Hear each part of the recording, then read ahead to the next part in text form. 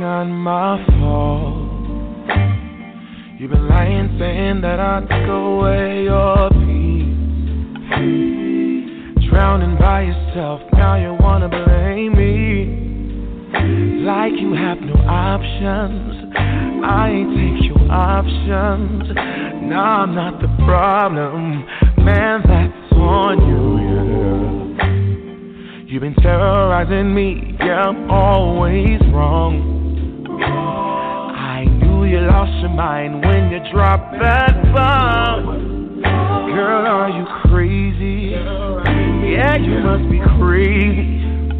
I've been thinking lately, baby, it's you.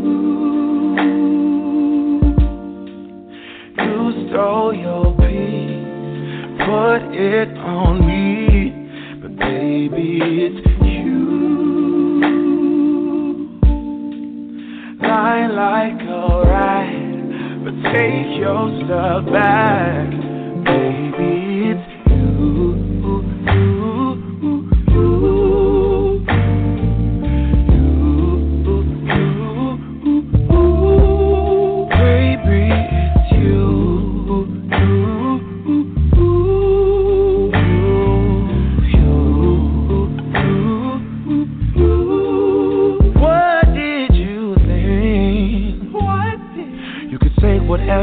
And I would never hear. You've been flexing everywhere. Girl, look in the mirror. Man, you so dirty. Yeah, you look so dirty. You were never worthy. Lately, it's you. You stole your peace, put it on me, but baby, it's you. Lie like a rat, but take your stuff back, baby, it's you.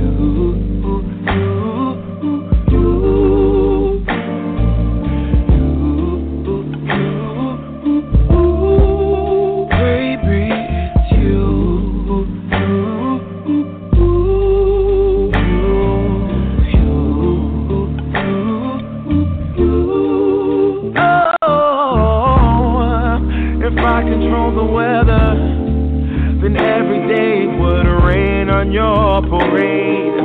Shine, you can't shake, yeah. If I was Father Time, then I would change the day, so I never saw your face.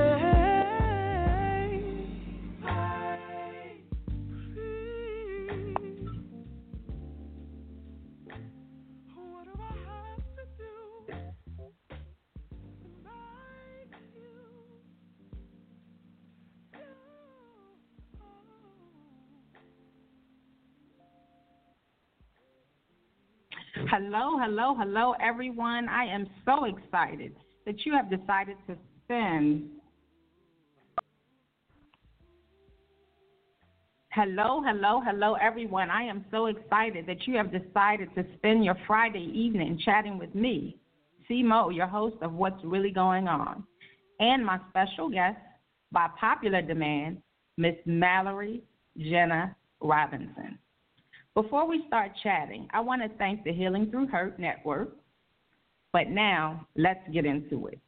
But before we do, just in case you didn't hear the first episode that Mallery was on, let me give you a little background information on Mallery. Her name is Mallery Jenna Robinson, and she was born in January 1990 as a little boy to teenage parents, the second of their 5 sons. This story is about transformation and transformation. Her parents always described her as their delicate child, one of the 5 sons that was very feminine, soft-spoken, and never into the masculine things like her older brother or younger brothers. To her parents' credit, they always respected femininity in her expression of being girly or delicate. And without further ado, I want to introduce Mallery Jenna Robinson once more. Hi. Mallery, are you there? Hey, Mallery. Hello. Hi, and how is everyone? How have you been? I'm good. Just staying, active and productive during this COVID-19. But I'm hanging in there. How are you, sis? Well, I'm excited to have you back, and that I said by popular demand. So everybody's excited that you're back. I'm excited to be back. And so I know a lot has gone on since the last time you were on. So you want to tell us a little bit about what you've been doing since? Because that's been almost, I think, a month ago now. I know. I'm telling you, it's constantly going by so fast. Just really, like I mentioned in the last episode, I'm the engagement specialist and service navigator for Trans Health here at the LGBTQ Center in Long Beach, California. And so we've just been really, really active with trying to make sure that we reach out to our community, our members who are trans and non-binary, and just let them know that we're here for them. So we've been doing delivery services of essential items and just trying to get funding for our gift card program where we can help individuals who need essential items to get a digital gift card. So just pretty much all of those things is what I've been doing, just out there in the front line, just doing what I can to help, the community in this difficult time, especially now that LA County has been extended for 3 more months. Oh, well, I didn't realize they extended it out. So you guys are kind of working from you're still working from home, correct? I'm working remotely, and then I occasionally go into the center to, make sure I collect the items, to go do the deliveries and everything. But I'm telling you, sis, it is so rewarding. But, they extended the stay-at-home ban for 3 more months. So I'm just I know a lot of my clients have been struggling with that, especially because of the line of work and things that they do. So just not being able to get back to work and being productive. But I'm happy that we can do what we can, which is, getting what we have donated and stuff like that out to them just to provide any kind of service. So it definitely warms my heart to know that I can at least do something during this time. Well, that is awesome. That is awesome. Thank and you. I know you got to visit home recently too, and I'm sad we didn't get to sit down. But with everything going on, I understand. But how was your visit home, and how was your mom and all that? Yeah, thank you, sis, for asking. The visit, I went back home to Montgomery, Alabama, to visit my family, especially my mom for Mother's Day. She hadn't been feeling well. Probably about 3 weeks ago, and so she's slowly but surely getting better. But I felt like in my heart of hearts, I had to just get to Alabama and be there and see for myself. And it was really a great visit. I just got back to California a couple of days ago. The flights are definitely make sure you're wearing a mask, to and from your destination. So definitely those flight restrictions are there, and it's good, but definitely flying home was a little different this time around. But I'm so happy I got to go and see everybody, and it was a good visit, and my mom's feeling better, and, it's just really great. A lot of people say her and I look just alike. People will quote unquote say, oh, twins, through and through. And so I think not only do we look alike, but have very similar bubbly personalities. So I just can't imagine doing all this without her. So I definitely wanted to be there to support. But she's doing a lot better. Thank you so much for asking. Yeah, and that's a great thing. And I did see some pictures that you guys posted on Facebook. So I was looking, because if you remember when you called, I was like, we need to get together. But I know you had you had to do your thing. I'm hoping to get out to Florida, to definitely out that way. I'm definitely looking forward to coming out there. Everyone's been my Florida people are okay, next time you're on this side of the coast, make sure you come down to Florida. So, y'all are on my to-do list of just getting together with everybody and seeing everyone, because it's been too long. Well, it seems like I need to come out there to Long Beach, because I was going over your original bio again, and I'm looking at it, and it's talking about you done been to the Grammy Awards, and you done been in short movies, and you done tell us about all that stuff. And you did something with PlayStation, a diversity. Was it a diversity course? I want to hear about all this. I want to hear about all that stuff. Girl, it's okay. So I moved to California on June 12th of 2019, and I mean, it's still unbelievable with just how things have changed so much in a short period of time. I mean, it went from I initially moved out here to teach middle school science, and I just found myself feeling like I was not owning my truth, as I mentioned in the last episode, and it really prompted me to want to do more, especially within my community. And before I knew it, the job at the center became available. And I swear, since I've taken the job at the center, which has now been 10 months, I'm like, wow. I just feel like my life has continued to improve in terms of where I see myself and see my future. I've met amazing people and have had amazing experiences. And one of those experiences has been going to the Grammy Awards before COVID-19 hit. It was definitely bittersweet, the bitter part being that Kobe and his daughter passed on that same day. But then, of course, it was a very sweet moment, too, to be able to see the performances up close. And it was really amazing. I had such a great time.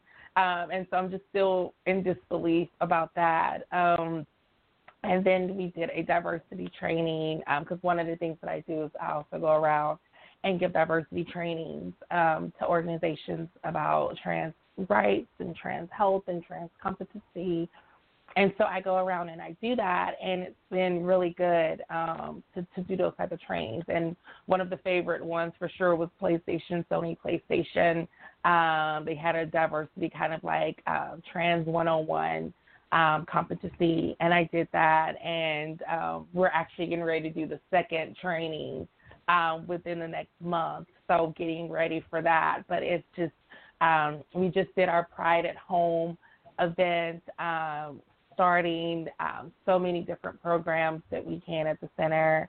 I mean, it's just been a whirlwind. I mean, I've met like the mayor of Long Beach. I've met the oh my goodness, I can't think of her title, but she's basically the primary doctor, especially with everything that's going on COVID-19. She's the one that like people are reaching out to kind of get the expert advice. And I just continue to like meet all these great people within the community since taking this job. And I'm just like, I haven't even been here a year yet. And I'm just like, oh, what I've been to the Grammys of the diversity training.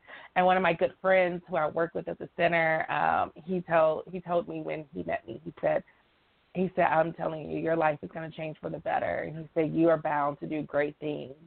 And I was just like, I'm just little old me, but it's nice to be acknowledged, and it's nice to be welcomed in this beloved city of Long Beach, which is, kind of like a little, I don't want to say a suburb because it's its own entity, but it's not too far from LA. I'm near the beach. I mean, I love, like I told you last time, this is my forever home. So it's been really good. I still. And the reason I know is because the way you post, because we would always kind of follow each other on social media, and I would get on you, hey Mallery, stop doing that. And yes. How it is. Yes. But I noticed, all your posts were, bright and happy, and you were posting the pictures, and I was like, oh, she on movie set, she's showing out.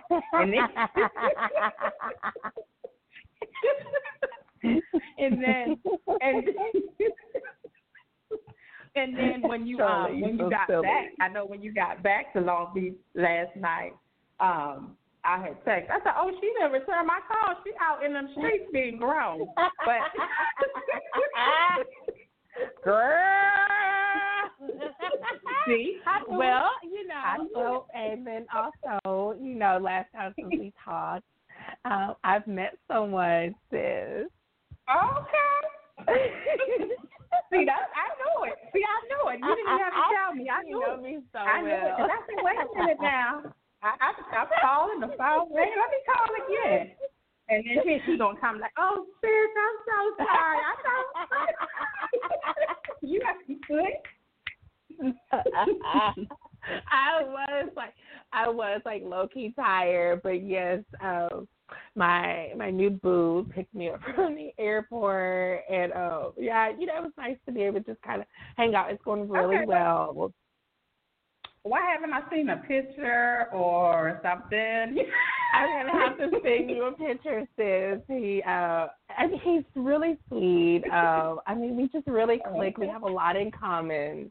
It came out of nowhere, it's still relatively new. It's been a month.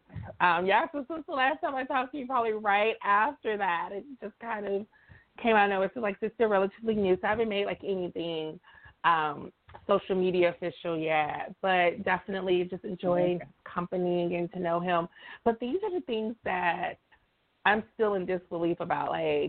Sis, I can't believe that. I always wanted to live in LA since I can remember. And like I told you last time, I came as a tourist and I felt this pull then, but I knew last year, it was now or never. And I kept thinking when I first got here, I don't think I ever told you this story. I can't remember if I did or not. So if I did, forgive me. But when my dad and I were coming to LA in the moving truck, I don't know if I told you that the tire blew out. And and girl, I remember sitting there. We had to wait for the tow truck and everything. And this was right before we got into LA. And I remember thinking to myself, oh gosh, is this some kind of symbol of what to come, But it hasn't been that way. It's been really good. And I just really feel like I found my purpose with the center. I found my place here in Long Beach because LA is so big. So there's so many places that you can move to. And initially when I moved here, I was more in the San Fernando Valley, near Burbank, where the production companies and stuff are. But I didn't feel quite connected there. But when I got to Long Beach particularly, I found myself just really connected here.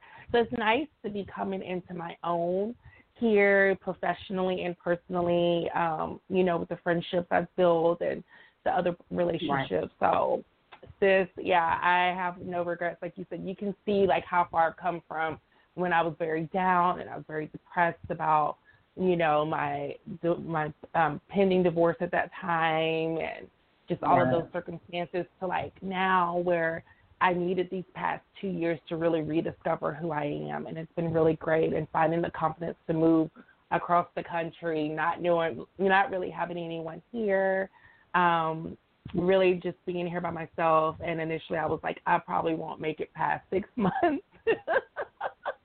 We'll see how this goes. But I kept pushing through. Right. But like I said, when I first saw you and you got there, and I think you might have posted some pictures about your new place. I could just tell in the way you were talking that you really, really liked you were enjoying where you were. As opposed to when I think you were in Jacksonville at one point, right? Mm-hmm. You were in Jacksonville. Mm-hmm. Yeah, it was totally different, the vibe. You know what I mean? The vibe that you were giving us was totally different. So I'm glad. But I have a question now. Now, congratulations on that new guy that kept you from answering my call last night. But that's right. Call me out shortly. Call me out, sis. But I got to know this now. How did y'all meet? That's what I want to know. Yes. So, I'm so busy a lot of the times. I don't really get a chance to go out, especially now with COVID, too. So you can't really go out. So, of course, things have been a lot of more digitally online. So what happened was on my online dating profile, it gives you an option to, connect via social media. And so, particularly Snapchat. And so I put my Snapchat on there as a way to connect outside of the dating app. I felt like that, would be fine as opposed to giving out Facebook and Instagram information. I was like, Snapchat, for me, I felt like it was okay. And so it was on there. And I get this friend request from this guy, and I accepted it, and he messaged me, and he said that he had seen my profile for the past couple of months, and was always thought I was pretty and, had this like crush, but finally got up the courage to reach out to me and we like went out on a very social distancing date to the beach, in blankets 6 feet apart with our masks. And just really clicked, regarding similar interests and paths and what the future looks like for each of us. And it's been really great. I'm 30, so he's 38. And so he's a few years older, but I like that he, has that kind of that maturity in him that I haven't seen in a long time. He's been very transparent and open about who he is and what his life is, and it's been really rewarding. Like I said, still very new, but, I have not had any, red flags or concerns. It's just really nice to kind of be able to connect with someone and not have to ask them to communicate or ask them to be sincere. It's just nice to be able to, like, what you see is what you get kind of type of situation, which is what I'm not used to because I tend to get wolves in sheep's clothing.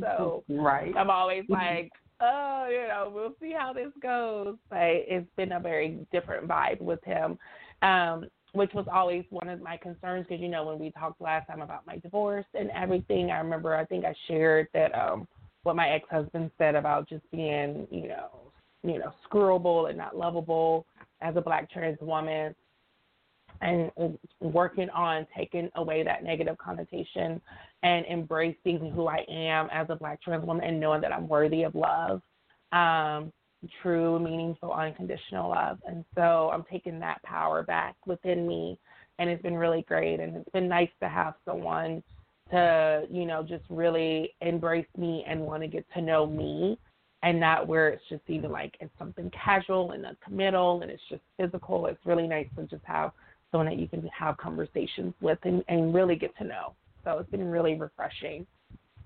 Right, and I'm glad for you because I can remember you saying too in the past in your relationships that guys always wanted you to kind of hide who you were from their families and friends. So I know that's a great feeling that you don't have to do that with him. It feels so nice.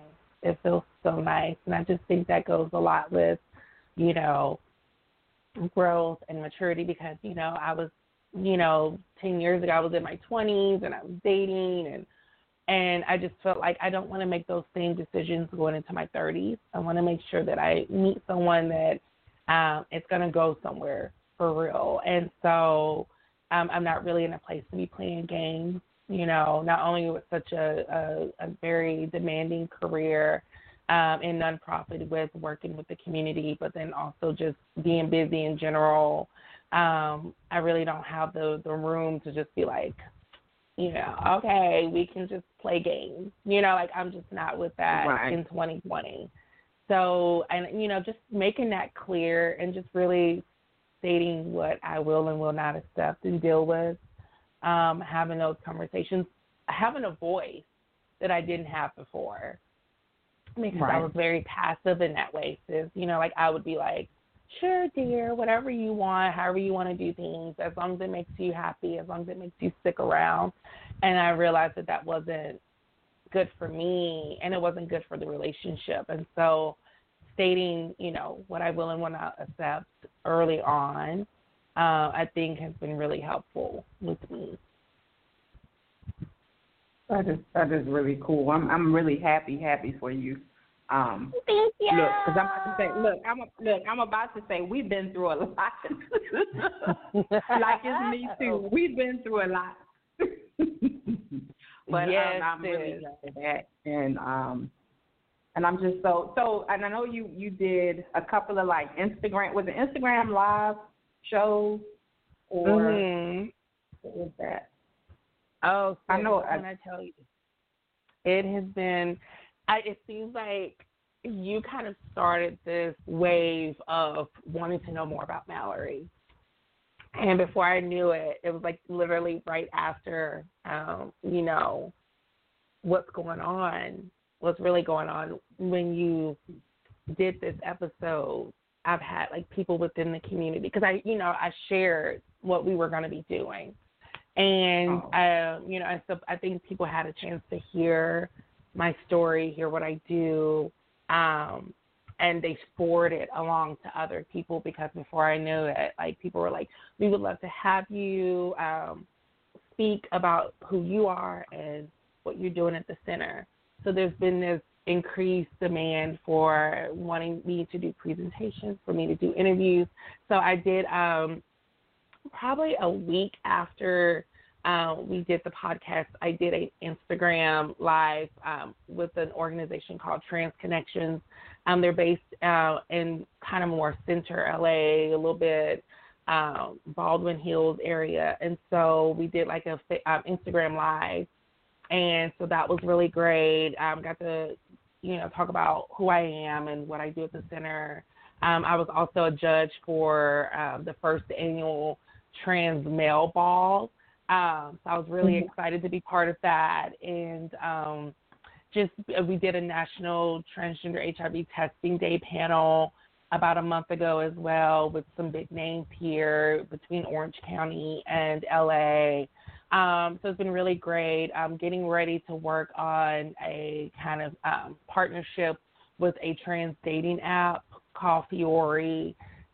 So excited about that. It's just been this kind of whirlwind of, I'm constantly double checking my calendar to make sure, I'm not double booking or, but it's been really amazing. It's been really fulfilling. I don't know if this is my 15 minutes of fame or whatever that looks like, but I am just very humble, first and foremost. I'm still the same girl that goes to Walmart. I'm still the same girl that, drives her stuff around. So, it's really great to just, I'm definitely not losing who I am in this. If anything, the biggest goal for me has been to just share my truth, like I told you, stand in my truth, share my truth, and just really be as humble and sincere as possible. And so it's really great that your audience members liked me. I've always been sort of a people pleaser, so it's nice to hear that I was well received. And by popular demand, I'm like, whoa, okay. It's so nice. You said by popular demand.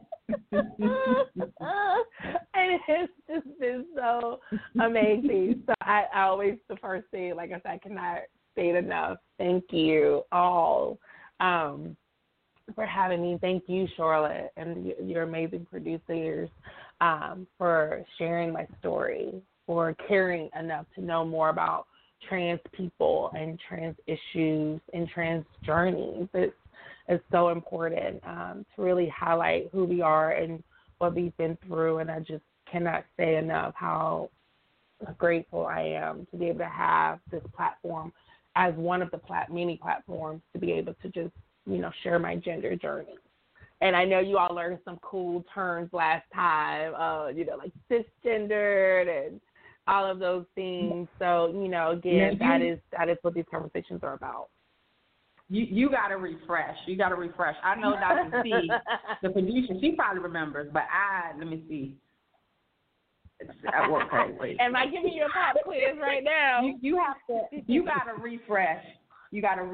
And I got to, where my notes at? Come on, sis.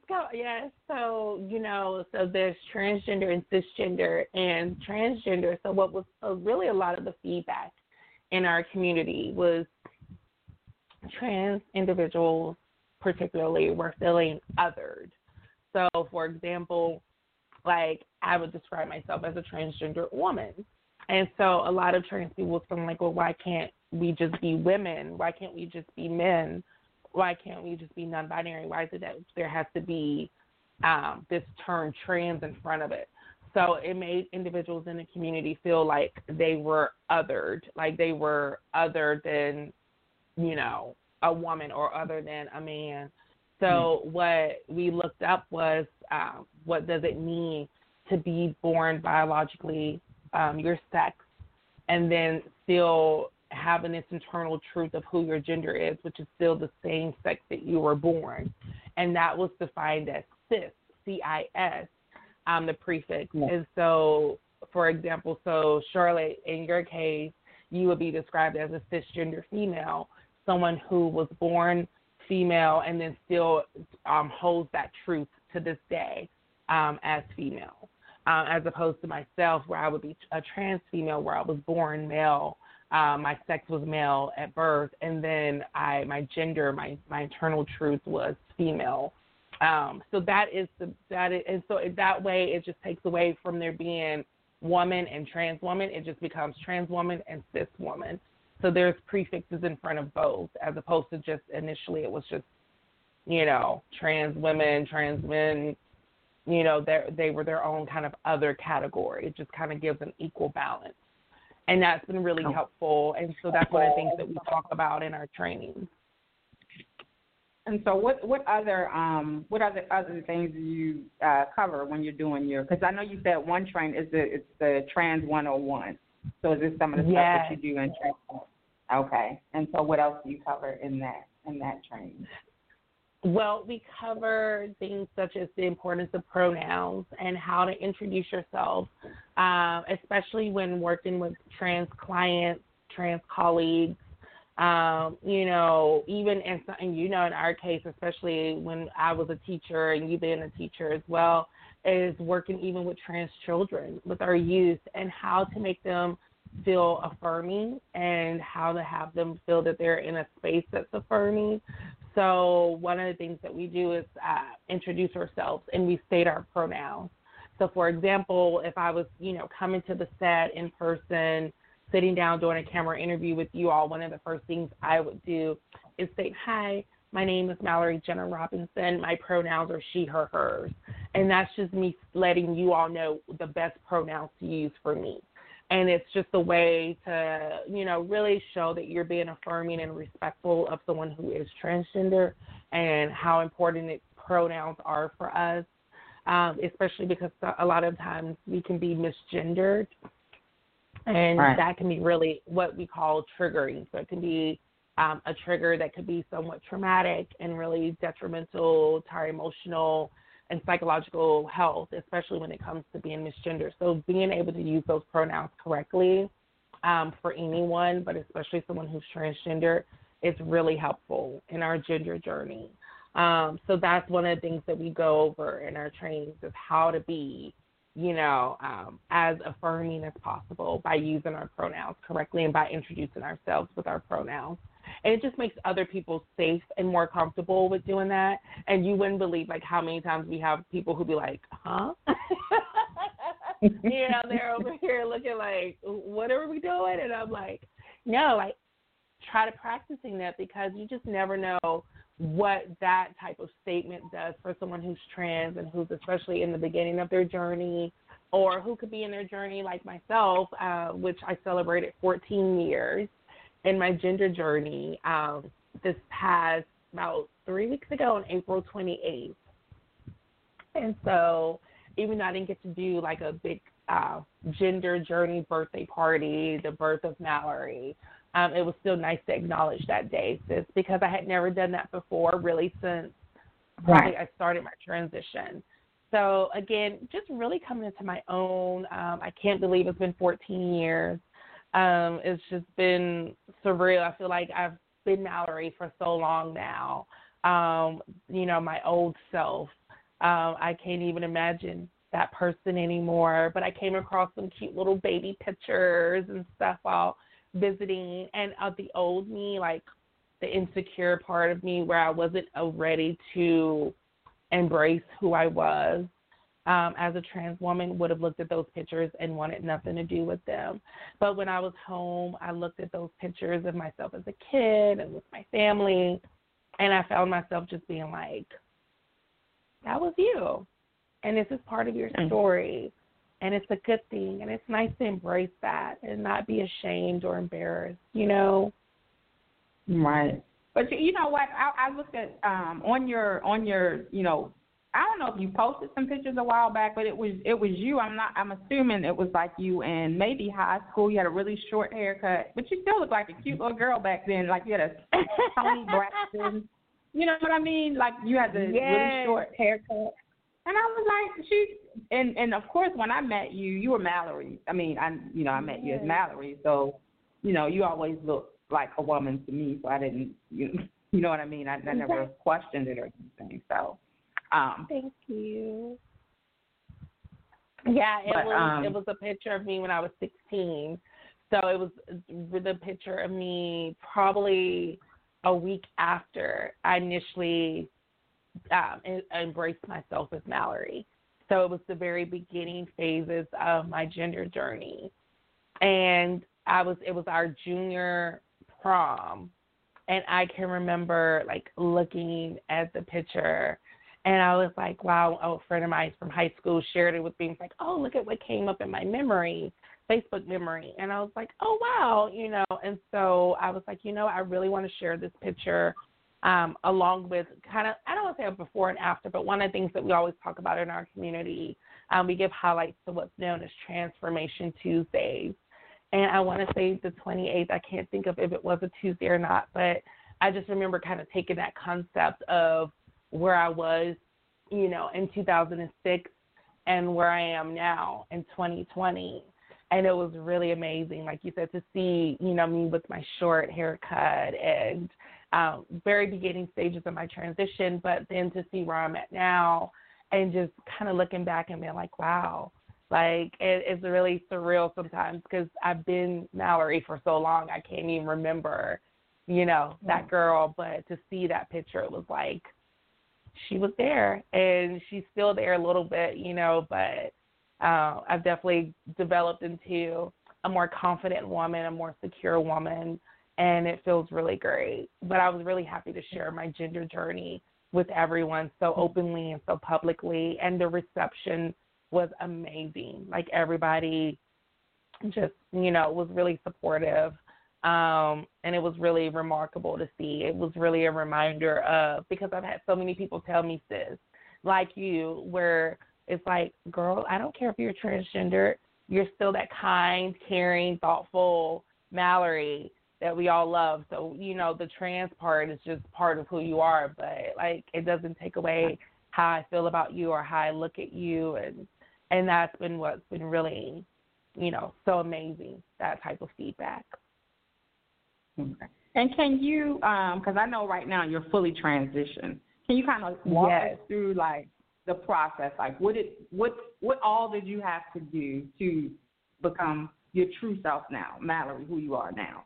Because I know it was a process and you had to do certain things to get to where you are now. Can you walk us through all of that? Yeah, absolutely. I mean, like I started my transition and so I think last time we talked a little bit about social and medical transitioning within the trans community. And not everyone does both. Some people just do a social transitioning. So what that looks like is changing the way that you dress, going by different pronouns, changing your name. So all of those are social transitions where, so me going by Mallery, changing my name to Mallery, me now changing my pronouns to she, her, hers. All of these things are part of my social transition. And for some trans people, that's, enough for them. That is as far as the transition that they will go. And then you have people who will do both a social and a medical transition. And so that looks like starting on hormone replacement therapy, surgeries, different kind of vocal coach practices. All of those things are going to be part of your medical transition. So for me, when I started my initial social transition in 2006, because of the way my beloved state is, there's a lot of more just putting it out there, barriers to transitioning in Alabama. So, for example, like you had to have you have to be the age of 18 or older to change your name. So I had to wait until I was an adult. So my family was ready. My parents was ready to sign off on whatever they needed to do when I first started my transition. But because of the laws that they have in place, that wasn't something that could be done until I was an adult. So I didn't officially legally change my name to Mallery until 2009 when I was 19. So that was the first kind of like official thing. And then about a year and a half later, I started on hormones, which is known as estrogen and progesterone. I started on those two hormones in 2011. And then the following year in 2012, I had breast augmentation. And so that was amazing, an amazing journey as well. To, really, again, starting to see me come into my own skin. And then the last thing I pretty much did was have gender reassignment surgery. And in my case, that would be referred to as a vaginoplasty, so the creation of a vagina. And so I did that in 2016. And that has been pretty much it for my gender journey. And like I mentioned in my post back in April, I said for me that was my completion of my gender journey. But there are other people that will just only do the hormones, and they may not have any surgeries. And so there's these terms that we always try to make sure that we understand. So there's preoperative trans individual, trans woman, or trans guy, and then you have postoperative trans woman and trans guy. So a preoperative person is someone who hasn't had any surgeries, any gender reassignment surgeries, and then a post-op individual is someone who has had gender reassignment surgery. So I would be considered, the full term would be a post-operative transgender female, meaning that I've had gender reassignment surgery. But then, like I said, I have friends who are like, I'm fine with not having surgery. And for them, that's their gender journey. So it looks different for each of us. But for me, mine was definitely the ultimate final goal for me was to have surgery. And it's been amazing, and it's been great coming into my own and rediscovering, discovering my new body and just really embracing who I am. And it's been really amazing. I can't believe it's been 4 years since the surgery. I can't believe it's been 8 years since breast augmentation. I can't believe it's been, over 10 years since I changed my name. And so you look back at all these different milestones in your life, and I just find myself so incredibly humble and so grateful, again, just that I'm able to share my story and share my gender journey. But that is everything that I've done. And I'm pretty sure you are, somebody's listening and they're saying, if she did it, I can do it too, and I don't have to hide. Yes. I can be honest and come out and speak my truth. Now, I was looking at some other identifiers too, like for transgender, and I'm just going to ask you about this. It might be, I don't even know if it's. It says that some people will identify as transgender, and then they have gender non-conforming and gender queer and non-binary. Do you know about those terms too, or is that? Yeah, absolutely. No, those are very important terms, and they're terms that are definitely getting more attention, and which is great because you have individuals, and that's one of the things that we do talk about in our training, Charlotte, is like, what is the difference between those terms?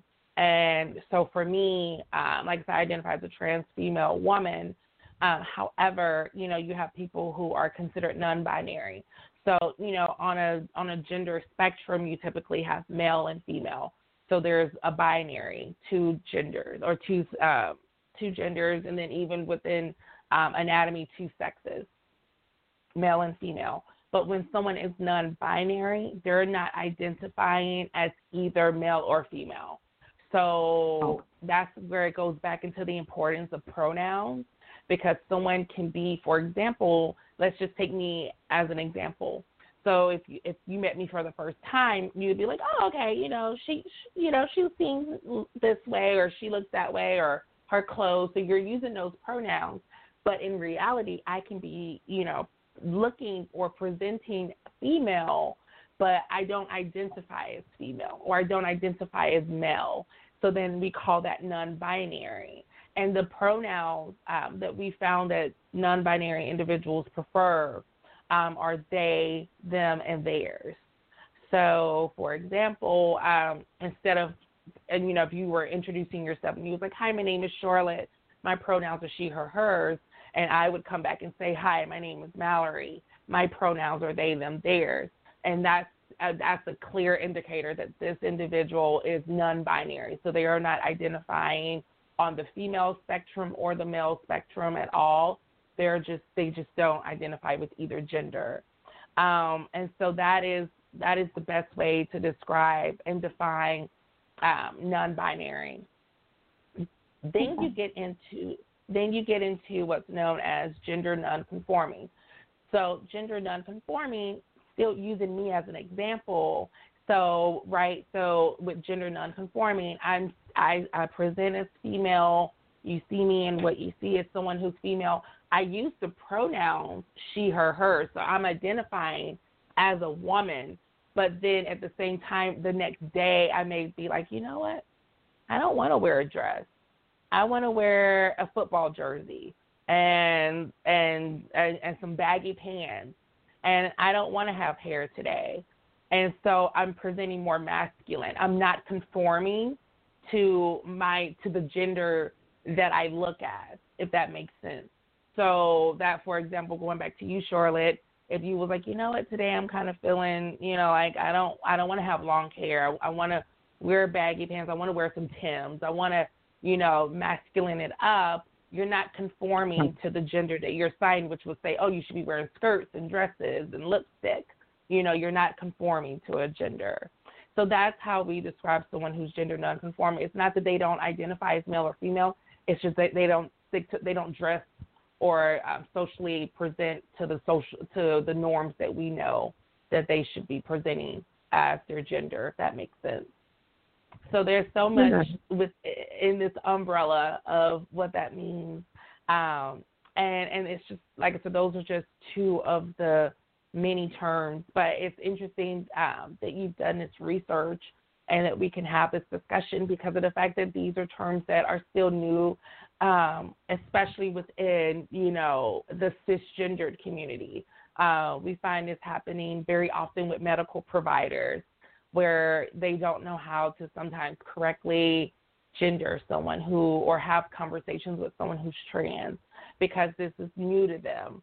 And so then when we introduce terms like non-binary and gender nonconforming, they're just like, whoa, I'm still trying to come to terms with what does trans mean and how to be affirming with that. And now we're throwing on other things. But, that's the reality is that, that these terms exist and people are associated with those terms. And so it's important as a society that we try to be as competent and as woke, as I like to say, to these situations and to who people are. So thank you for throwing those terms out there so I could explain them. Okay. Now that explains a lot because that was just an article I was reading. I was just trying to figure out how that works. And it also says a common misconception is that gender identity and expression are linked to sexual or romantic attraction. So is that not necessarily true, but I guess that goes back to, not really conforming to either, male or female today, or it's just however you feel in that moment, I'm assuming. Exactly. And that goes back to the term transgender, is that it's, when we think of gender, it's our internal sense of truth. So we have our sex, which is, our biological anatomy. And then we have our gender, which is our internal truth. And having a gender identity in terms of whether you're trans or non-binary, and then having a gender expression, which is how you express that gender. So how do you dress? How do you act? Those are two different things. Because I can still be a trans woman, still be like, you know what? I still like wearing baggy clothes, or I still like, playing basketball or doing these kind of social typical activities that would be associated with the opposite sex. So it's one of those really interesting conversations that we're constantly having. And I know some people are always kind of like, huh? Like, what is exactly happening? But at the same time, it's just continuous, like you said, reading those articles, having these type of conversations. That's what we're here for, because, trans people are definitely here. And I definitely am happy to see that we're starting to get a little bit more some progress in terms of people wanting to be more aware of how to treat and how to have conversations with people who are trans. So this is just like what you're doing here on your show is amazing. Keep it up. This is helping getting the word across. But it really is. And that's also going back into sexual orientation, because a lot of people will feel like, oh, well, if you're transitioning, then you must be, so for example, in my case, I've had people be like, well, if you transitioned into a woman, then you must be into guys. And that's the thing too, is that sexual orientation and, gender identity are two different things. So for me, I've always been attracted to men. And however, cisgendered men, I've been attracted to cisgendered men. And so for me, that didn't change when I transitioned, from George to Mallery. So that didn't change at all. However, there are people who transition, and, for example, I could have been attracted to women. So I could have been a cisgendered heterosexual guy before I transitioned. And even though I'm now transitioning into Mallery, I still find myself attracted to women. Just because I've become a woman doesn't mean I'm going to be instantly attracted to guys. It doesn't work that way. So, it's making sure that people understand that just because you're transitioning doesn't necessarily mean that you may be transitioning to a different gender, but that doesn't mean that you're transitioning to a different sexual orientation. So it's really those conversations, having those conversations, clearing up those misconceptions. That's what's been really, really helpful in presentations and discussions I've had, because there are so many misconceptions with sexual orientation and gender identity, or like you said, gender identity and gender expression as well. Right, and I know watching, they have a lot of shows, geared towards the LGBTQ community too, like Pose and those shows like that.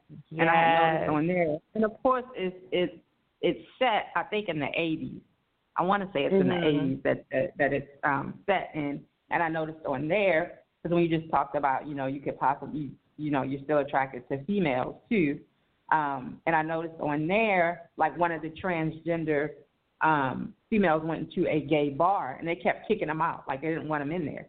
And I was like, why would they be, why would they kick them out? But and she kept going back, and she was like, why can't we sit in here? And it was just a big issue. And so I was a little confused on that too, but they just would not let them come in the bar. And that was like in the late 80s.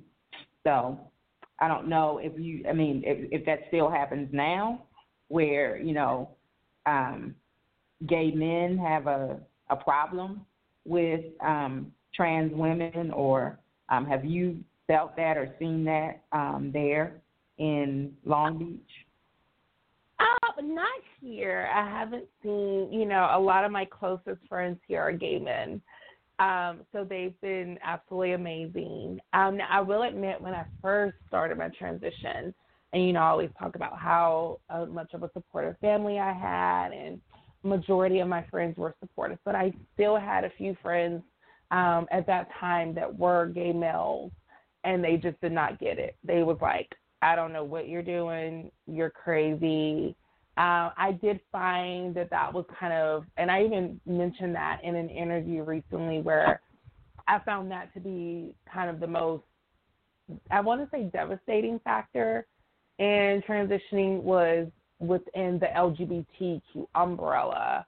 And that component is that I was disappointed to see that at that time, my gay brothers were not, was not having it. They were not. And I've heard that even on the opposite end with like trans men, where they initially identified as, you know, a lesbian, and then they're like now transitioning to men, and it's like trying to see them as men, and then if they do see them as men, now not wanting them to be in their social circles.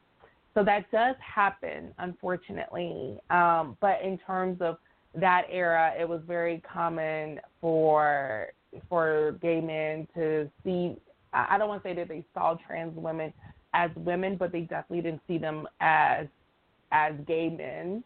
So they were not included in certain social things. So like certain clubs were just for gay men. So even though they were trans women and were underneath that LGBTQ umbrella, that wasn't a place for them to be able to go. So it is one of those situations that I'm happy that Pose really highlighted, because of the fact that, you know, the reality is that did happen. And it still does to an extent. I think there'll always be this, I don't want to say always, but until we continue to work together as a community, there's sometimes this fraction where it's just kind of like each letter underneath the LGBTQ plus umbrella looks out for their own. And I get it, you know what I mean? I get issues are different for each. But it would be nice to see this sense of unity amongst all of us. But there is some, you know, I mean, I've had amazing, like I said, I have gay guy friends who are totally supportive of my gender journey. I have lesbian friends who are supportive. So it can happen, and it is happening. But in terms of a bigger collective, there's still more work to be done. And so not only, like I said, when we do these diversity trainings, we're not just doing it for our straight allies. We're also doing it for our gay allies, because, you know, even within that umbrella, within the community, they're still trying to understand this as well.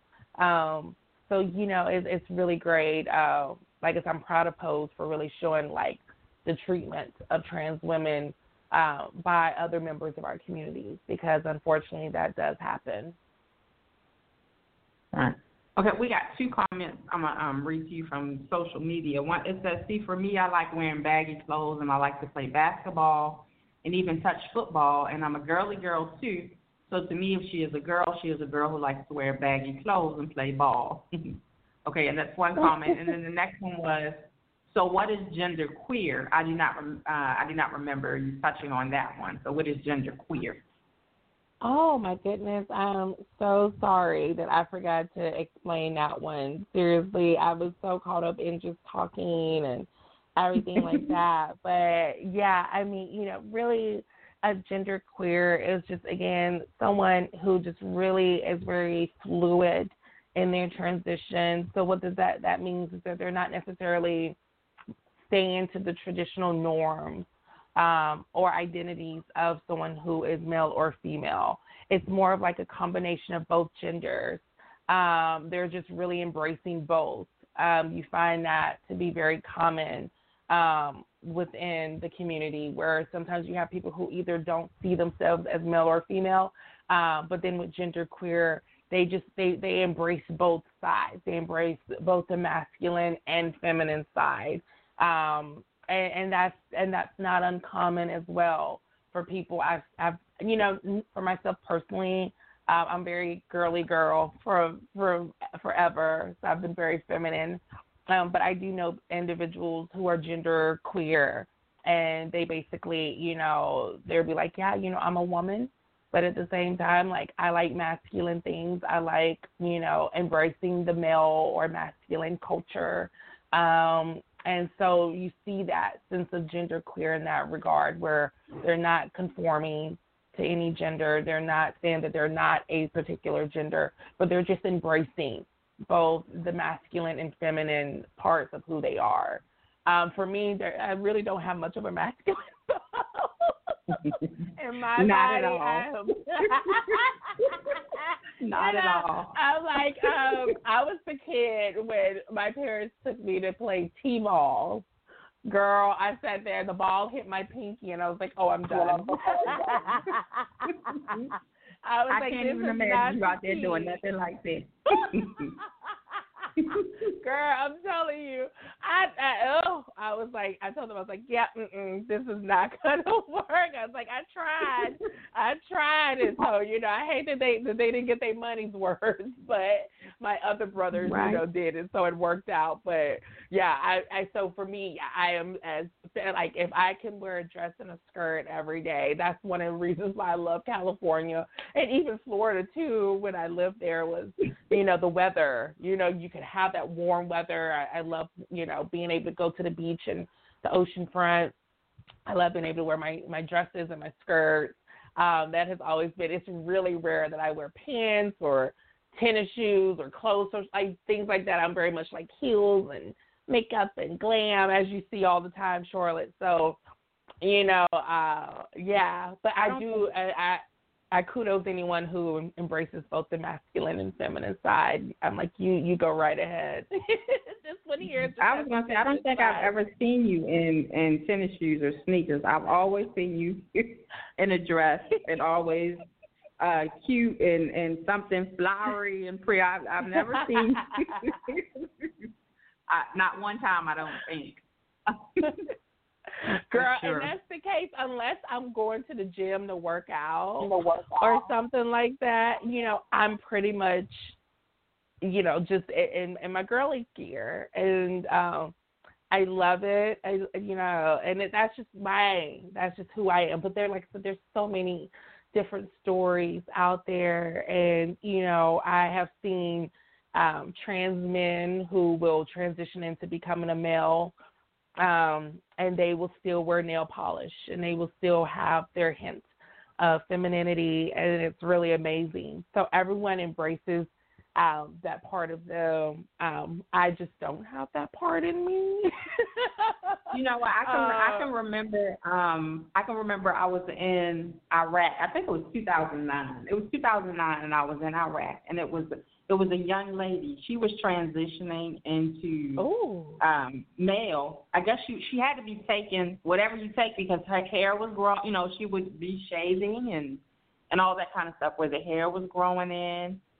And I was like, wow. I was just trying to figure out how was it happening, but I mean, she was changing it. She would just kind of like strap her boobs down, and you know, and she was transitioning. Yeah, and that's back the then thing it was too. Don't ask, don't tell. Of course, now you can be transgender in the military, I believe. So. Yeah, and that's the thing too. You know, I mean, and I always like to, you know, share because, you know, I have a couple of really good friends. I call them my brothers, who one of them in particular is a trans male, and he has this organization called Invisible Men, and I'm telling you, his name's Lucky Alexander. He's amazing. Definitely have to have you two connect. But one of the things that we talk about in some of our conversations, he's here in LA, and we talk about like how the trans masculine community or trans men, how they're often a population that's overlooked. So it's interesting that you brought up your friend from the military because it's still, you know, a lot of times when people think of transgender, they automatically go to trans women because I think that there's been more of a media presence with that. I mean, we've had really bigger trans women names out there in terms of like Caitlyn Jenner and Laverne Cox, and so you're getting more of a trans women perspective to trans. But then also there's still our trans men, our trans brothers out there who are sending in their treats. And I'm so happy that I've got to meet so many incredible guys who have shared their stories. And like you said, part of their gender journey as well as a social and medical transition. And so a lot of times they'll take testosterone, like you said, to get that hair growth and things like that. And, I mean, they look amazing. They look amazing. And it's interesting now, sis, because I've had people ask me since I've been in L.A., like, would you ever date a trans guy? And before, you know, I wouldn't know how to have answered that because I had never really had much of an experience or exposure to trans men. But now I found myself, like you said, just kind of really growing into my own skin And I was always like, you know what? Well, now I'm like, yeah, I would totally date a trans guy because they're men. They're, and so I don't, see them any less than a cis guy. So, yeah, I would totally date someone a guy who is trans.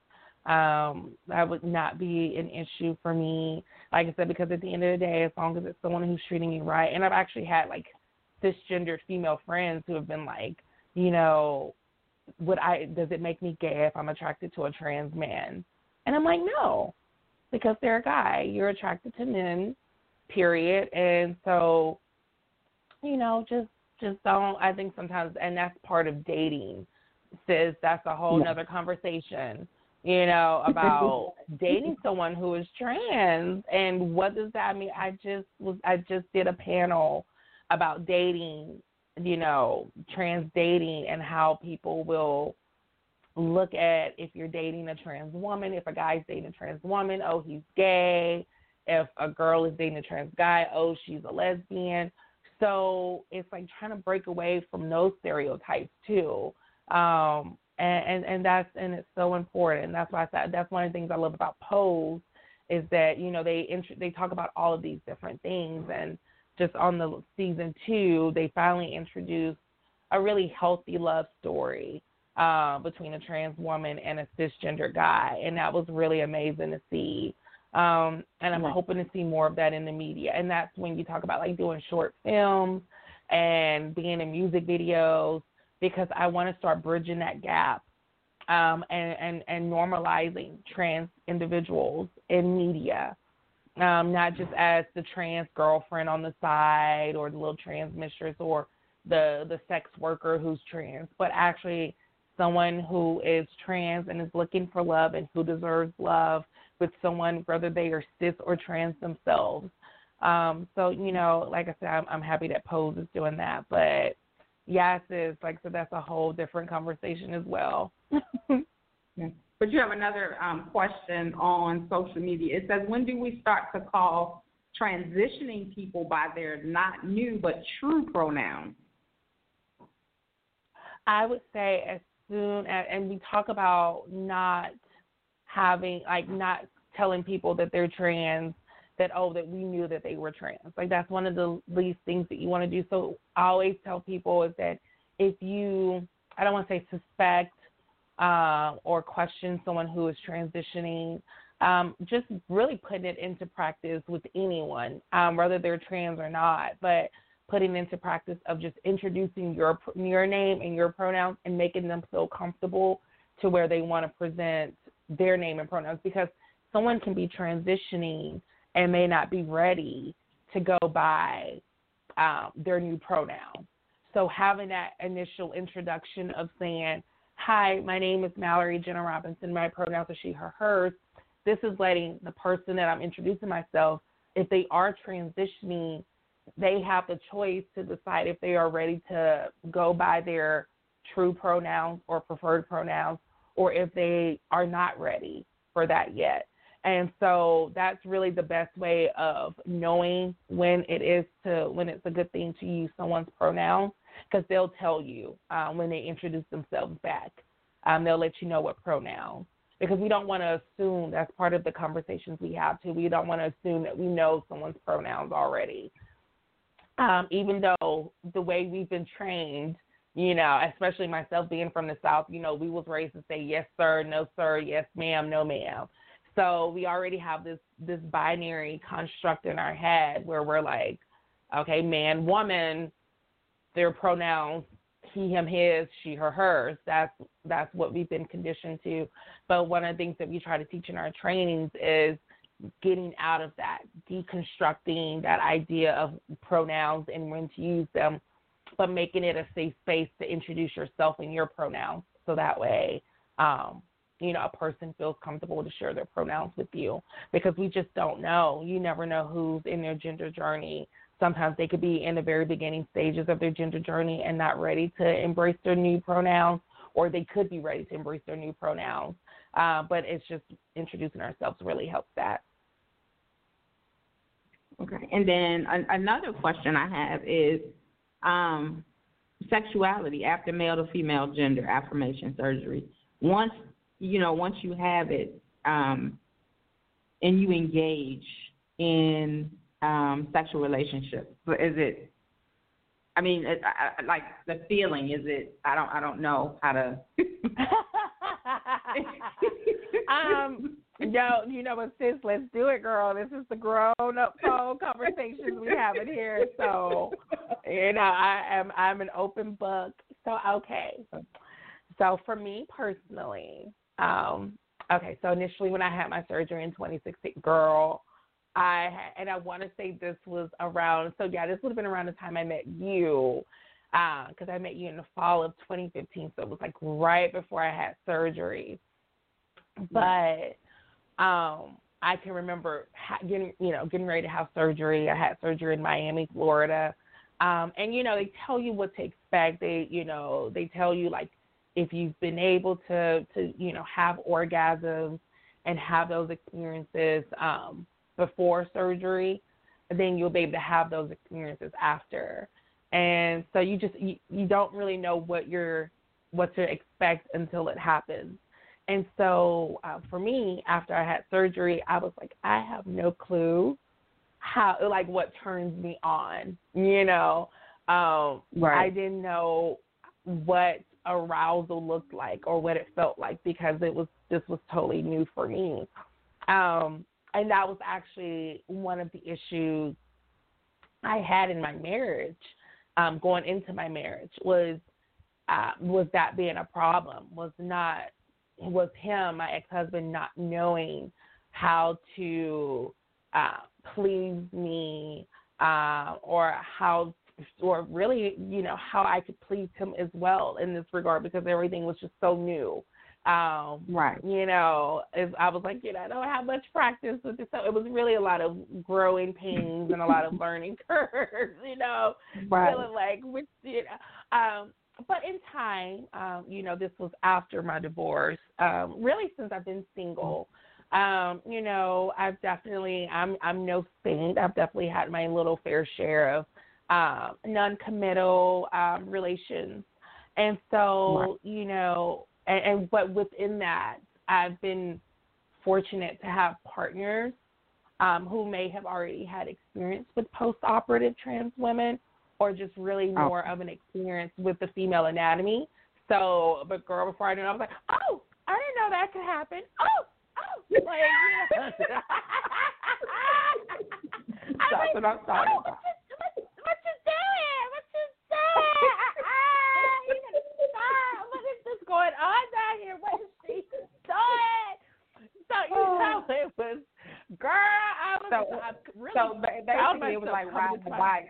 You had to keep getting on. Yes, Shirley. Girl, I was like, okay, we're going to figure this bike ride out. And I don't know where she was the destination, but yeah, we got to figure this out, because it was. But they, each of them, in their own way, has really awakened, like, this right. side of me that I didn't know. Like, I was like, oh, I didn't know, like, this would turn me on. So you're continuously learning as you go. So, like, it's been 4 years now. But definitely from then until now, I'm telling you, like, it's like you said, it's like riding a bike. You just have to continue figuring out what works. And I still think even now, I'm like, oh, okay, I didn't know she could do all that. Okay, girl, I see you down there, sis. Yes, you better make it rain. Right. So after surgery, I know you say you went to Miami to do it. After surgery, though, how long does it take for you to, to heal, and and how long does it take you to wait before you have sex? So they typically give you, I would say, about 6 to 8 weeks to heal, and then be ready to engage in sexual activity. So they definitely want to inspect you within 30 days, 30 to 45 days after surgery, just to kind of see the progress with stitches and if they've dissolved and everything. And then they'll do kind of another 15, 20 days after that and see what the healing looks like. And then after that, if everything is healing accordingly, there's really no issues, and they'll go ahead and give you the green light to resume normal activity, exercising, going back to work, engaging in sexual activity, all of those things that would have been done before. And so, yes, so it took me, because I actually, when I had my surgery, initially I had what was called MRSA, staph infection. So I had a staph infection for probably a good 2 weeks, and then that I finally felt better. So I was out a little longer than I wanted to be. But at the same time, like, once I got better, I was feeling, like my old self again. So it took probably a good 3.5 months to be really back to my old self of being able to move around, being able to sit down and just be who I am. But like I said, everyone's journey is totally different too. I've known some people, it took them 6 months to heal. Some people, it only took them like 3 weeks. I'm like, whoa, what the hell were you taking? Right. Like, it took me a lot longer. But it really just depends on the person. But I'm telling you, once you're healed and everything, then that's kind of for me where I'm like, learning your body, and fortunately my lovely mother has been really helpful with guiding me on, on the ins and outs of my new anatomy. And so it's been really great. You are lucky to have her. But you are definitely right about you don't hear much about the female to male trans surgeries, or just them period. You just don't hear a whole lot about them. I've only heard about Chaz Bono and maybe that's it. I don't think I've heard. And that's the thing. Yes, sis, it really is. And like I said, my friend Lucky, he founded this organization called Invisible Men, and I'm telling you, like, the work that they do in LA and abroad is great, and it really is important. Like I said, he started the first trans man ball, and like I said, I was lucky to be a judge for that, and it was, a good turnout. It was great to see all the judges and see people compete, but really just giving trans men a space, because when I think of the name of his organization, it really shows there's a kind of two-pack message to it of being a man, but then being an invisible man, not being seen sometimes as men or seen as less than a cis man. And he's taken back that term invisible and trying to make that group of trans people as visible as possible. And so it's been really great, working with him, collabing with him. I'm getting ready to work on a project with him because he also works at what's called Trans Can Work. So we're doing that project, sis. I got another trans oral history project that I'm doing. Like I said, we're partnering up with this dating app called Fiori. So just like I said, really, again, just trying to get out there and work within the community. But, yeah, trans men are amazing. They're an amazing group of people who definitely deserves more recognition than they've been given. And I'm just happy to be having that relationship with someone who is a trans man, but then also being part of his organization and supporting them on that as well. Well, we would love to have him on, too. Yes. To hear, about their transition. I did read about some identical twin girls who had transitioned a while back, and they were 18. I'm not sure where they were from, but they transitioned. And I was looking at the pictures of them, and I was like, I would have never thought that they were guys. Females, born female. Muscular, and I guess the pills they take and the surgeries that they've probably had, but they are like big buff guys right now. But you look at the pictures of them, and like you said, you were looking at your pictures, and when you were younger, and I'm looking these two little girls with ponytails in their hair, and then look at them now. They have like they have like long dreads and stuff like that, and they're, you know, wow. I was like, wow, it's amazing. It really is, and like I said, and that's really the stories that we love to highlight is just, again, standing in your truth and becoming the person that you're supposed to be. And I think that's for all of us, you know, to the career that we want, the type of relationships we want to have. You know, we're all constantly evolving into trying to be the best versions of ourselves that we can be. And for some of us, that includes a gender journey. That includes transitioning. And it doesn't make us less than human. It makes us just as important as anyone else who is just trying to be themselves and live their best lives. So when I hear these stories about identical twins standing in their truth and becoming the young men that they are, it's really amazing. Mm-hmm. And, you know, I always give kudos and credit to anyone who just continues to be themselves, especially even though we have, you know, become a really good, I would say, nation, not completely, but to where people are starting to want to know more about trans people and non-binary people.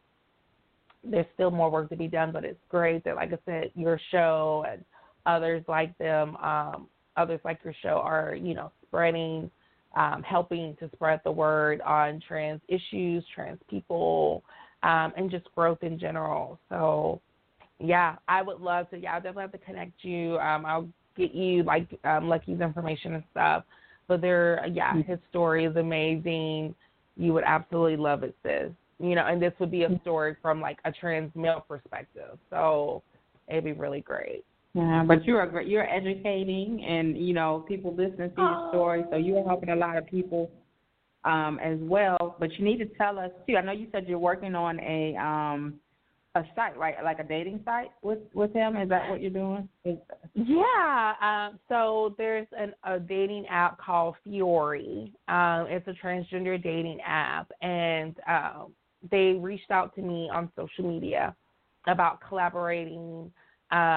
To really just because they want to have a space and a place for people who are trans to be able to date and find love. Like I mentioned earlier, you know, having these platforms in media, in social media of dating and highlighting love stories is really great. And so Fiori reached out to me about collaborating together.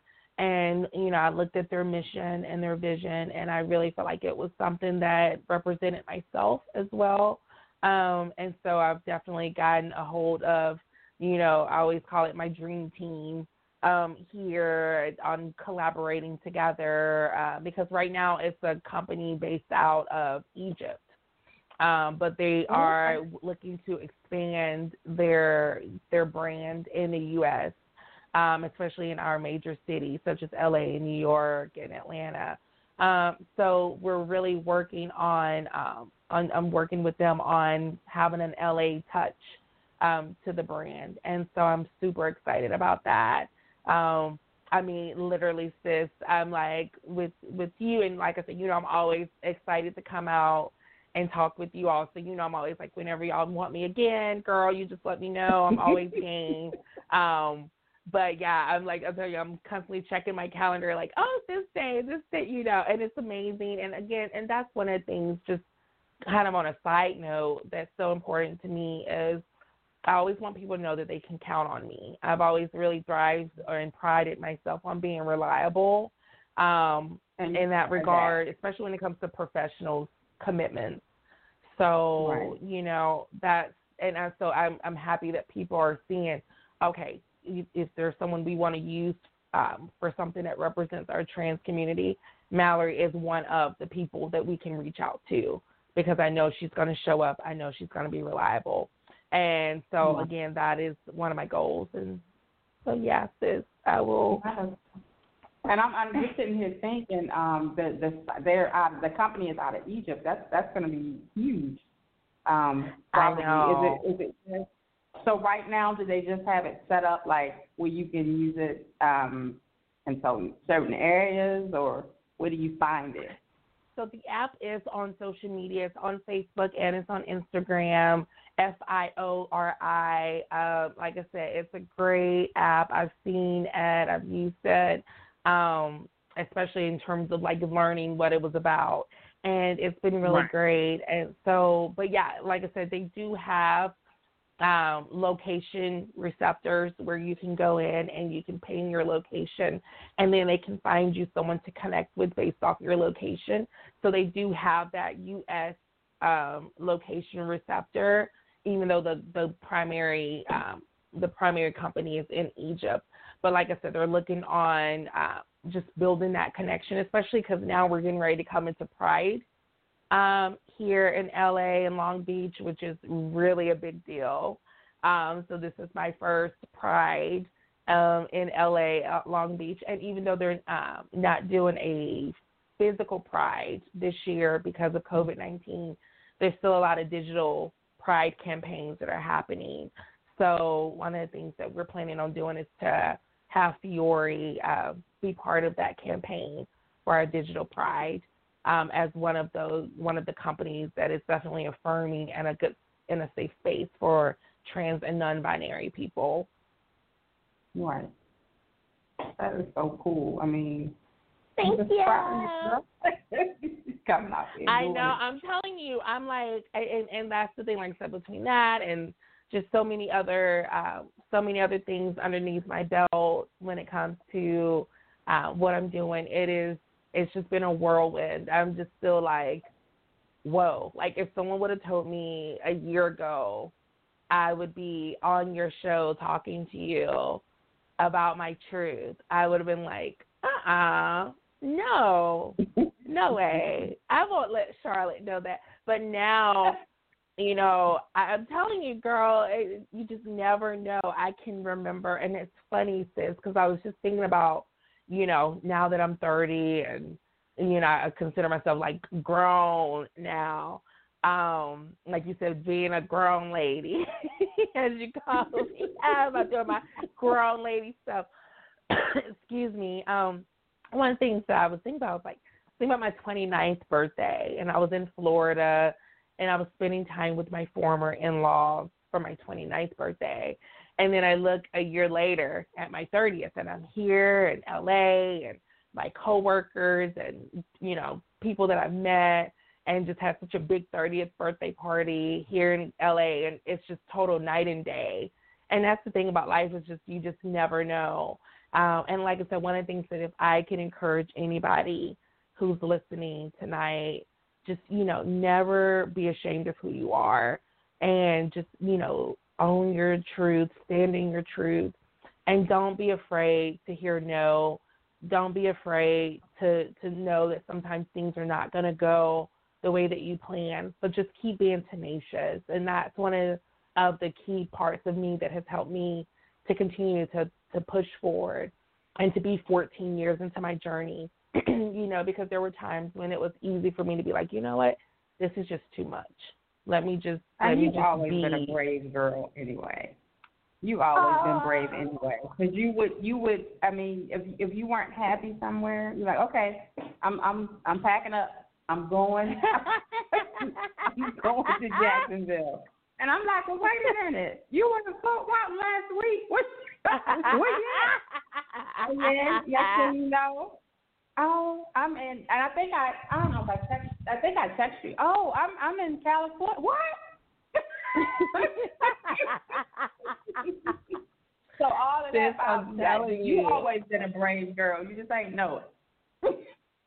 Thank you very much. Because I'm telling you, and that was the thing too. I think each of these steps in my life, from the time I moved to to the time I moved to Florida, to the time I moved to California, it was building me for that, because I was so, I am very close to my family. I'm back in Alabama, so even moving from Alabama to Florida was like a big step. And then, I was like, okay, I've been here for some years in different parts, but now I feel like I'm finally ready to make that bigger move to California. So each of these moves has prepared me for this move here. But when I was in Florida, sis, like I love Fort Walton, I love Pensacola, I love Jacksonville, but they weren't home for me. I never felt as connected to a place. Even Alabama, to Montgomery, Alabama, where I'm from, you know, I love, that's my hometown. I will always be proud of where I come from. But I never felt like this. You know how you can go somewhere, you can just feel like you're at home, and it's like where you belong, and you can travel here and there, you can go to all these different places, but once it's all over with, you know where home is for you. And for me, I truly can say, like, that is Long Beach, California. Like, I am truly where I want to be, and I have finally found my place, and it feels really great.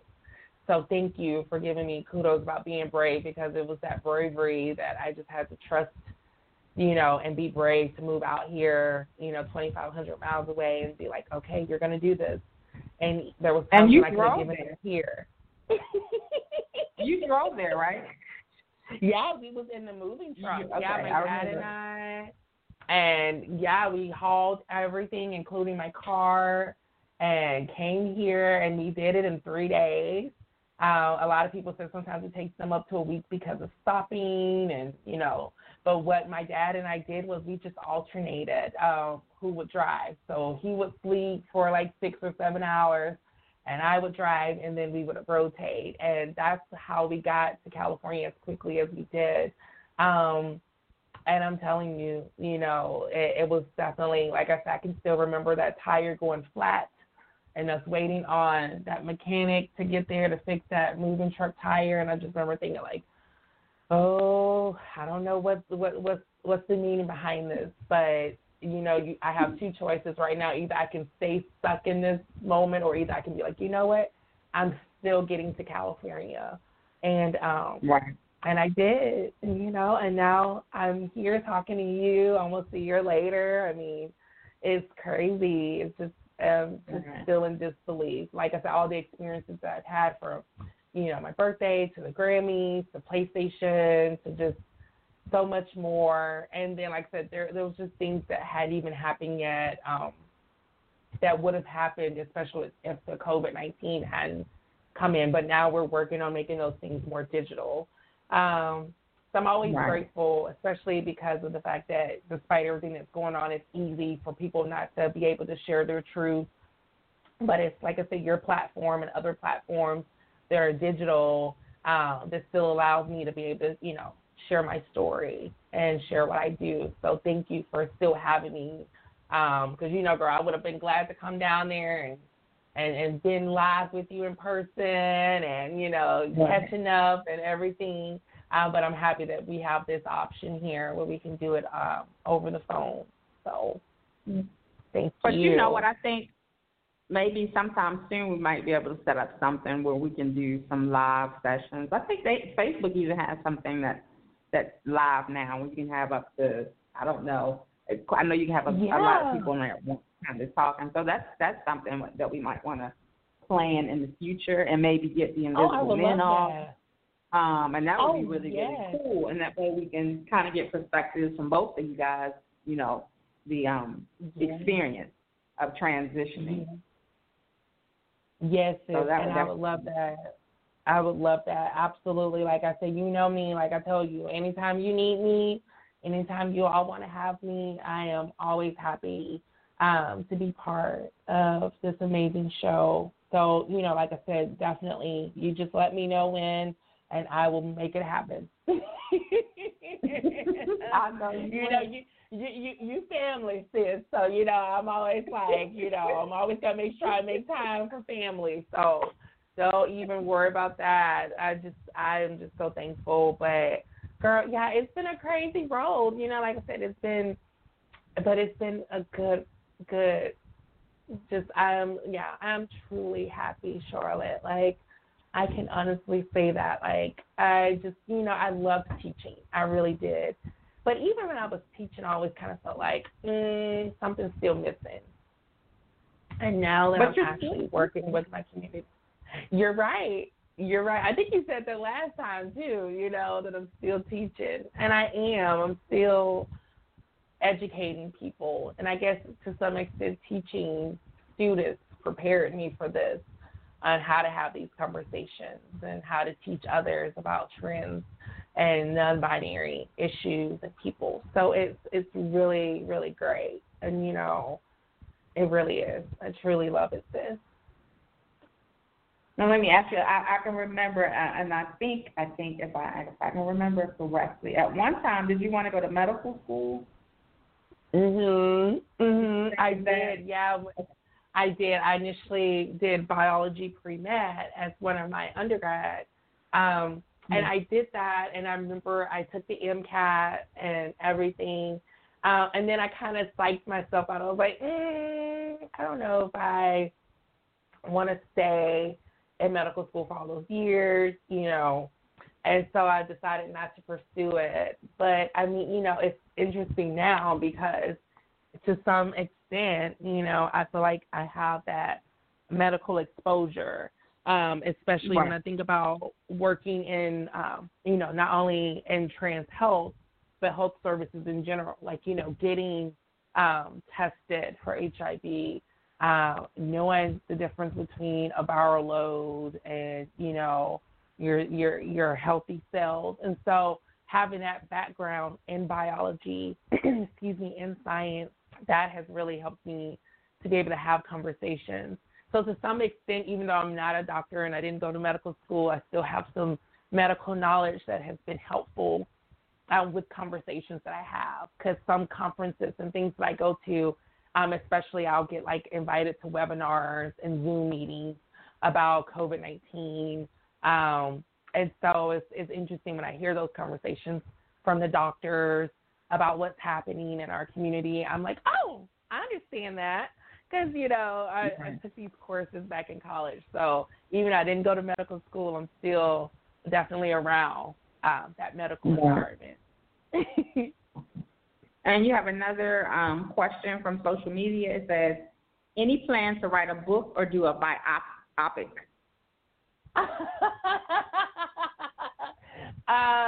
It's interesting that you say that because I've had people ask that question. I definitely have a very interesting gender journey, not only just a supportive family and just all the things that I've been through. And certainly I'd be like, my life is certainly could be a reality show and all of those things. I am interested in doing those things for sure.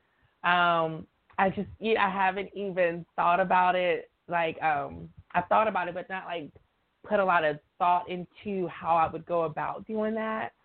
But yeah, I always, but I've had people be like, oh, you need to write a book like this, your story, your personality, all of it. It's very fitting with something that would go in a book and things like that, and a show and a biopic. So I am always open to those avenues as well. I'm still just wrapping my head around doing podcast interviews with Charlotte and share my story, or interviews in general. I'm still wrapping my head around that, and the idea of writing a book and everything. It is very exciting.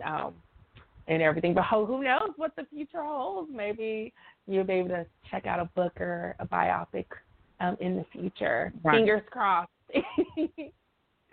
I think it'd be good. I think it'd be great for TV. I think it would be great for the big screen. I think the book would be a bestseller. Definitely, I think you should do it. All right, we have another question.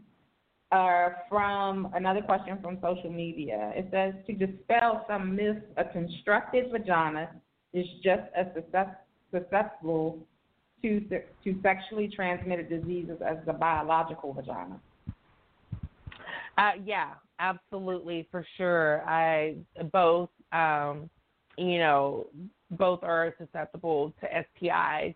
Any orifice, hole that you have, that is, getting any type of sexual fluids, are open to STIs. So certainly, if I'm not protecting myself, I am certainly at risk for being exposed to any kind of STIs vaginally as well. So, yeah, that's a really good question because a lot of times I think the misconception has been is that, like, you know, that wouldn't be the case. But, because sex is happening, that is always a potential risk. So, yeah, I'm just as at risk for any kind of vaginal STIs as anyone else. Okay. That was a really good question too. It was, yeah. Right. That was a really good question.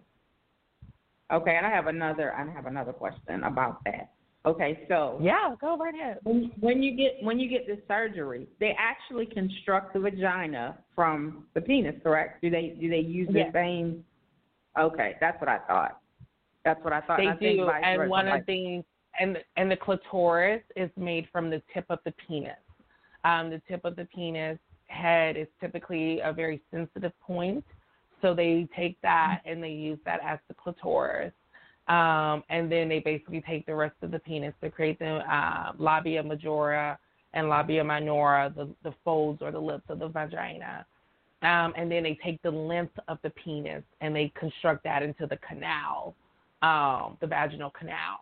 So basically your depth is based off of how endowed you would have been.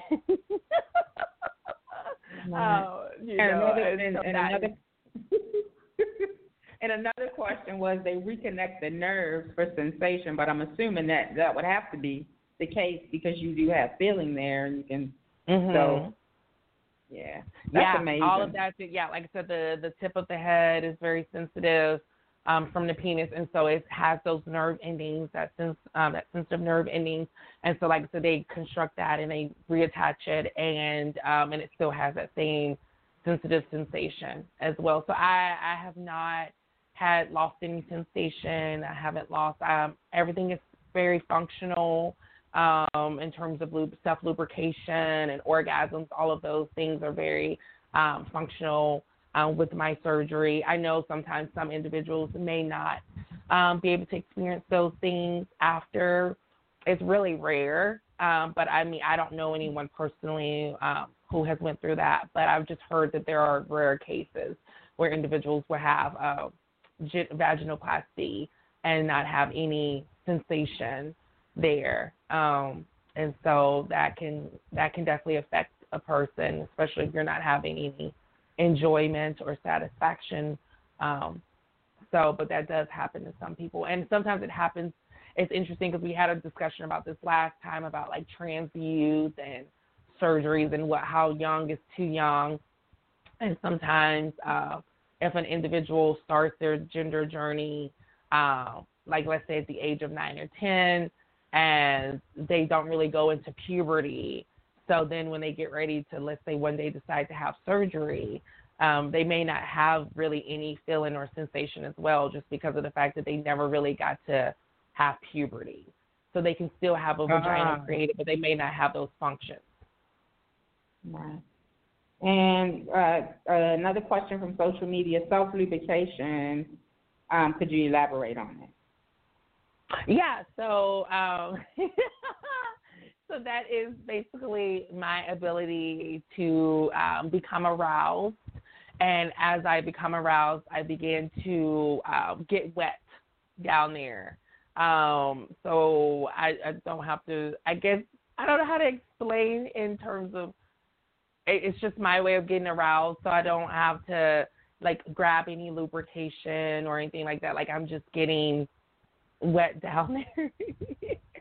So he can be kissing you on your neck and whispering in your ear. Come on, Miss Broad, it's sexy. Yes, girl. Rubbing your thigh, whatever. Okay, girl, I'm trying to tell you. I mean, like, stop it. Don't stop. All right, you have another question from social media. It says, once the transition is complete, do you have to take certain hormones and, for life? Do you have to take hormones for life or? It varies. So for some, like typically no, once you've had your gender reassignment surgery, a lot of times surgeons will tell you that you can discontinue hormones just because of the fact now that you've had, that male anatomy that was producing that male hormone removed. So you don't have to worry about continuing on hormones. But some people will out of habit or just out of comfortability because the idea of stopping hormones makes them feel like that maybe they're not getting the full effect. And so for me, I have personally done both. So initially after surgery, I stopped taking hormones probably for about 2.5 years. So right up until maybe right before I moved. And I was like, I kind of miss taking my hormones. Let me just kind of see if it will do anything to my body at this point. And so I've restarted my hormone replacement therapy. But, when I was off of the hormones, I didn't have any issues per se. But I just wanted to kind of see for me, if there would be a difference, if I would notice myself, how my body is now after surgery, and then after surgery still taking hormones. So I wanted to kind of see what my body, and the doctors didn't mind me taking hormones again. They weren't like, no, you've had surgery. So a lot of times they are very understanding that if you want to continue hormones or if you want to resume hormones after a while. But yeah, either way is completely fine. It's just depending on the person and how comfortable they are. Okay. That answers a lot. We done talked almost whole 2 hours ago. I know, sis, girl. We've been chatting it up. Well, that's how we are anyway. We can get on the phone and we can chat for 10 minutes or we can chat for 2 hours and still get just a good, solid conversation. Yeah. But absolutely. I mean, any questions at this point, please feel free to ask. Like I said, I'm an open book. I'm standing in my truth, so I will give you the truth. Okay. All right, one more. It's another question on social media. Going back to the twins, the argument is still that this is a choice. Do you feel this could be a natural occurrence or biological, rather? I feel like definitely there's a component of both. So people always talk about nature versus nurture, and then the sense of biology. I always feel like, for me, it's definitely a biological piece first and foremost, just because of the fact that when we think about developing as an embryo, one of the things that scientists and doctors are constantly discovering is this idea of transgender and what does that look like medically. And they typically say from the time a person is being developed in the embryo stages is that what will happen is that the signals will get crossed in terms of gender. So your sex is still developing one way, but the brain receptors to how your gender would be, which would be to typically align with that sex, that gets disconnected or rewired. And so then what happens is, the best way to describe it is like having the anatomy that you're born with, but then having the brain development, the neurological development of the opposite of what your sex is. And that's how transgender comes out. So there is that biological piece of it. I know some people always talk about, again, going back to what I mentioned about nature versus nurture. And definitely I've had people be like, well, do you feel like your mom was very, overprotective with you or things like that, to where maybe that inspired you to want to be a woman? And I always say no, just because of the fact that, we had our dad who's very as masculine as they come, like I mentioned last time, who was always about me doing masculine things. I grew up with brothers, so it wasn't like I was exposed to a lot of women. So I don't always believe that there's a nurture piece to it, but definitely in terms of nature and biology, that being a factor to being transgender, I 100% agree with that. Okay. All right. Well, It's one other question from social media. Do you think you would want to have children someday? Oh. Okay, so I don't think I shared this with you, Charlotte. I thought maybe I did, but now it's interesting. Like when I hear these different questions, I'm like, oh, I don't know if I shared that in my truth. So before I had surgery, one of the things that my ex-husband and I, we went to Orlando, and I went to a sperm bank. And I went there and I stored my sperm at the sperm bank in Orlando, probably a couple of months before I had my surgery. So this would have been in like the fall of 2015. So that way, if I wanted to use like a surrogate down the line to have a biological child, I could. And people always be like, oh, I didn't even think to do that. Like that's a really, I've always been very like about the future. I do want to have children one day. I initially, when I was married and all that, I told myself, by 30, I wanted to start looking into having children. And now, of course, things have changed for the better. So one of the things that I see myself within maybe the next 5 years, by 35, I see myself definitely starting that process of having children. Like I said, I have my sperm stored, so the first route I would like to take is using a surrogate, and then after that, look into adopting and fostering as well, because we have, especially our youth who are sometimes getting kicked out of their homes and don't have accepting families. Yeah. So I always want to open that option up too. Okay, that is amazing. I think you would be a great mom. Oh, thank you. I'm going to make sure I send them to Auntie Charlotte for the summers. Like, you got to go to your auntie now, child. Bye. Bye. Give me a break for the summer. Bye. They can stay for a little bit. But before you go, I just want you to know I'm going to have to screen this guy that you're dating. I'm going to have to screen him. I wouldn't have it any other way. Well, I'm hoping that it continues. Like I said, it's developing really well. It's definitely at a pace that I feel comfortable with.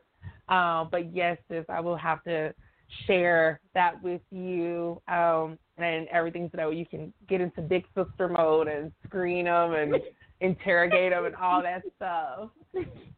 But your brother is there too, right? Is he stationed close by? Yeah, my oldest brother is stationed in San Diego, but now with the whole, he's a diver in the Navy, and so he's right now dealing with a lot of the COVID stuff. So he's not currently in San Diego. He's doing a work thing. But yeah, once he gets back, I'll have him here as well, which would be nice because I feel like for the most part, he's been away. So it'd be nice when he gets back and we can kind of spend more time together. Okay. Well, I so appreciate you being on. It's always a pleasure. We're going to chop it up every time. Yes. Sis, thank you for having me. Like I say, anytime you want me back, just let me know. All right. You never know. You might be a co-host going forward. Come on, sis. Hey, I'm all for it, girl. I'm all for it. Speaking into existence, I'm all for it, sis. You just let me know.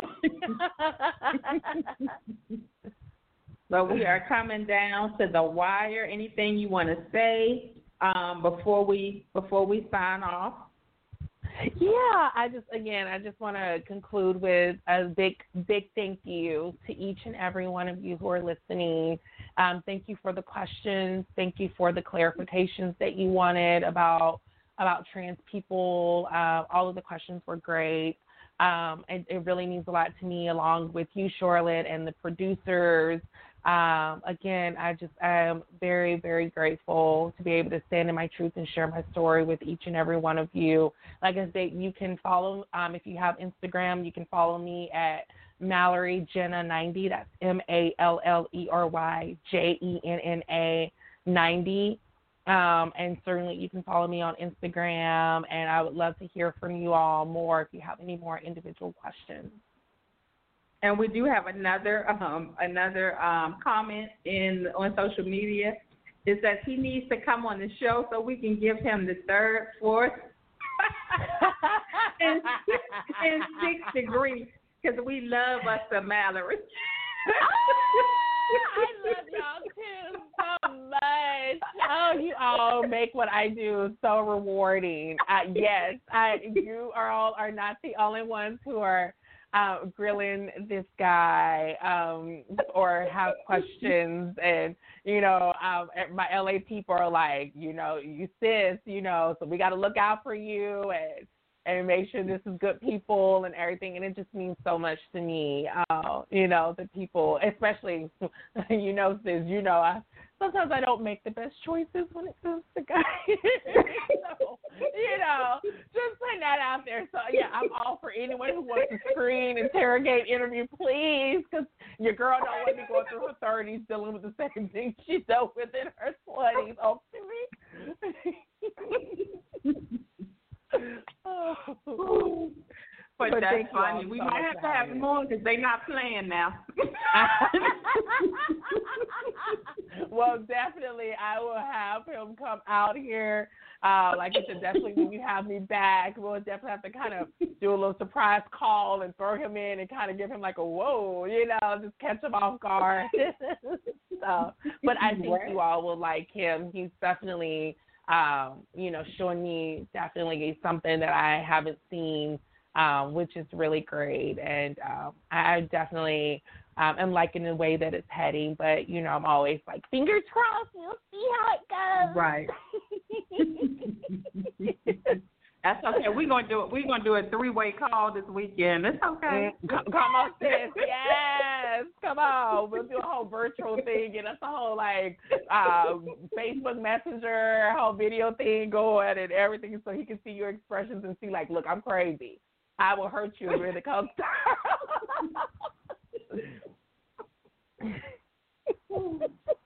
Oh my goodness. All right, but I so appreciate you, sis, and I love you to pieces. I love you too. And I'm going to have you back on. And wait a minute, we got another. She said, okay, somebody said we need to have a 4-5-5-5-5-6-way universal call. Yes, let's do it. I'm telling you, we will set that up. And as we see, I just love each and every one of y'all. Y'all just have really put a big smile on my face as we close out this Friday night. Oh my gosh, it's never a dull moment. Thank you, each and every one of you. Seriously. Well, all right, sis. I so much appreciate you. Like I said, love you to pieces, and I will talk to you next time. Everybody have a good night, and see you next time on What's Really Going On. Love you, sis. Love you too. Bye, sis. All right, bye-bye.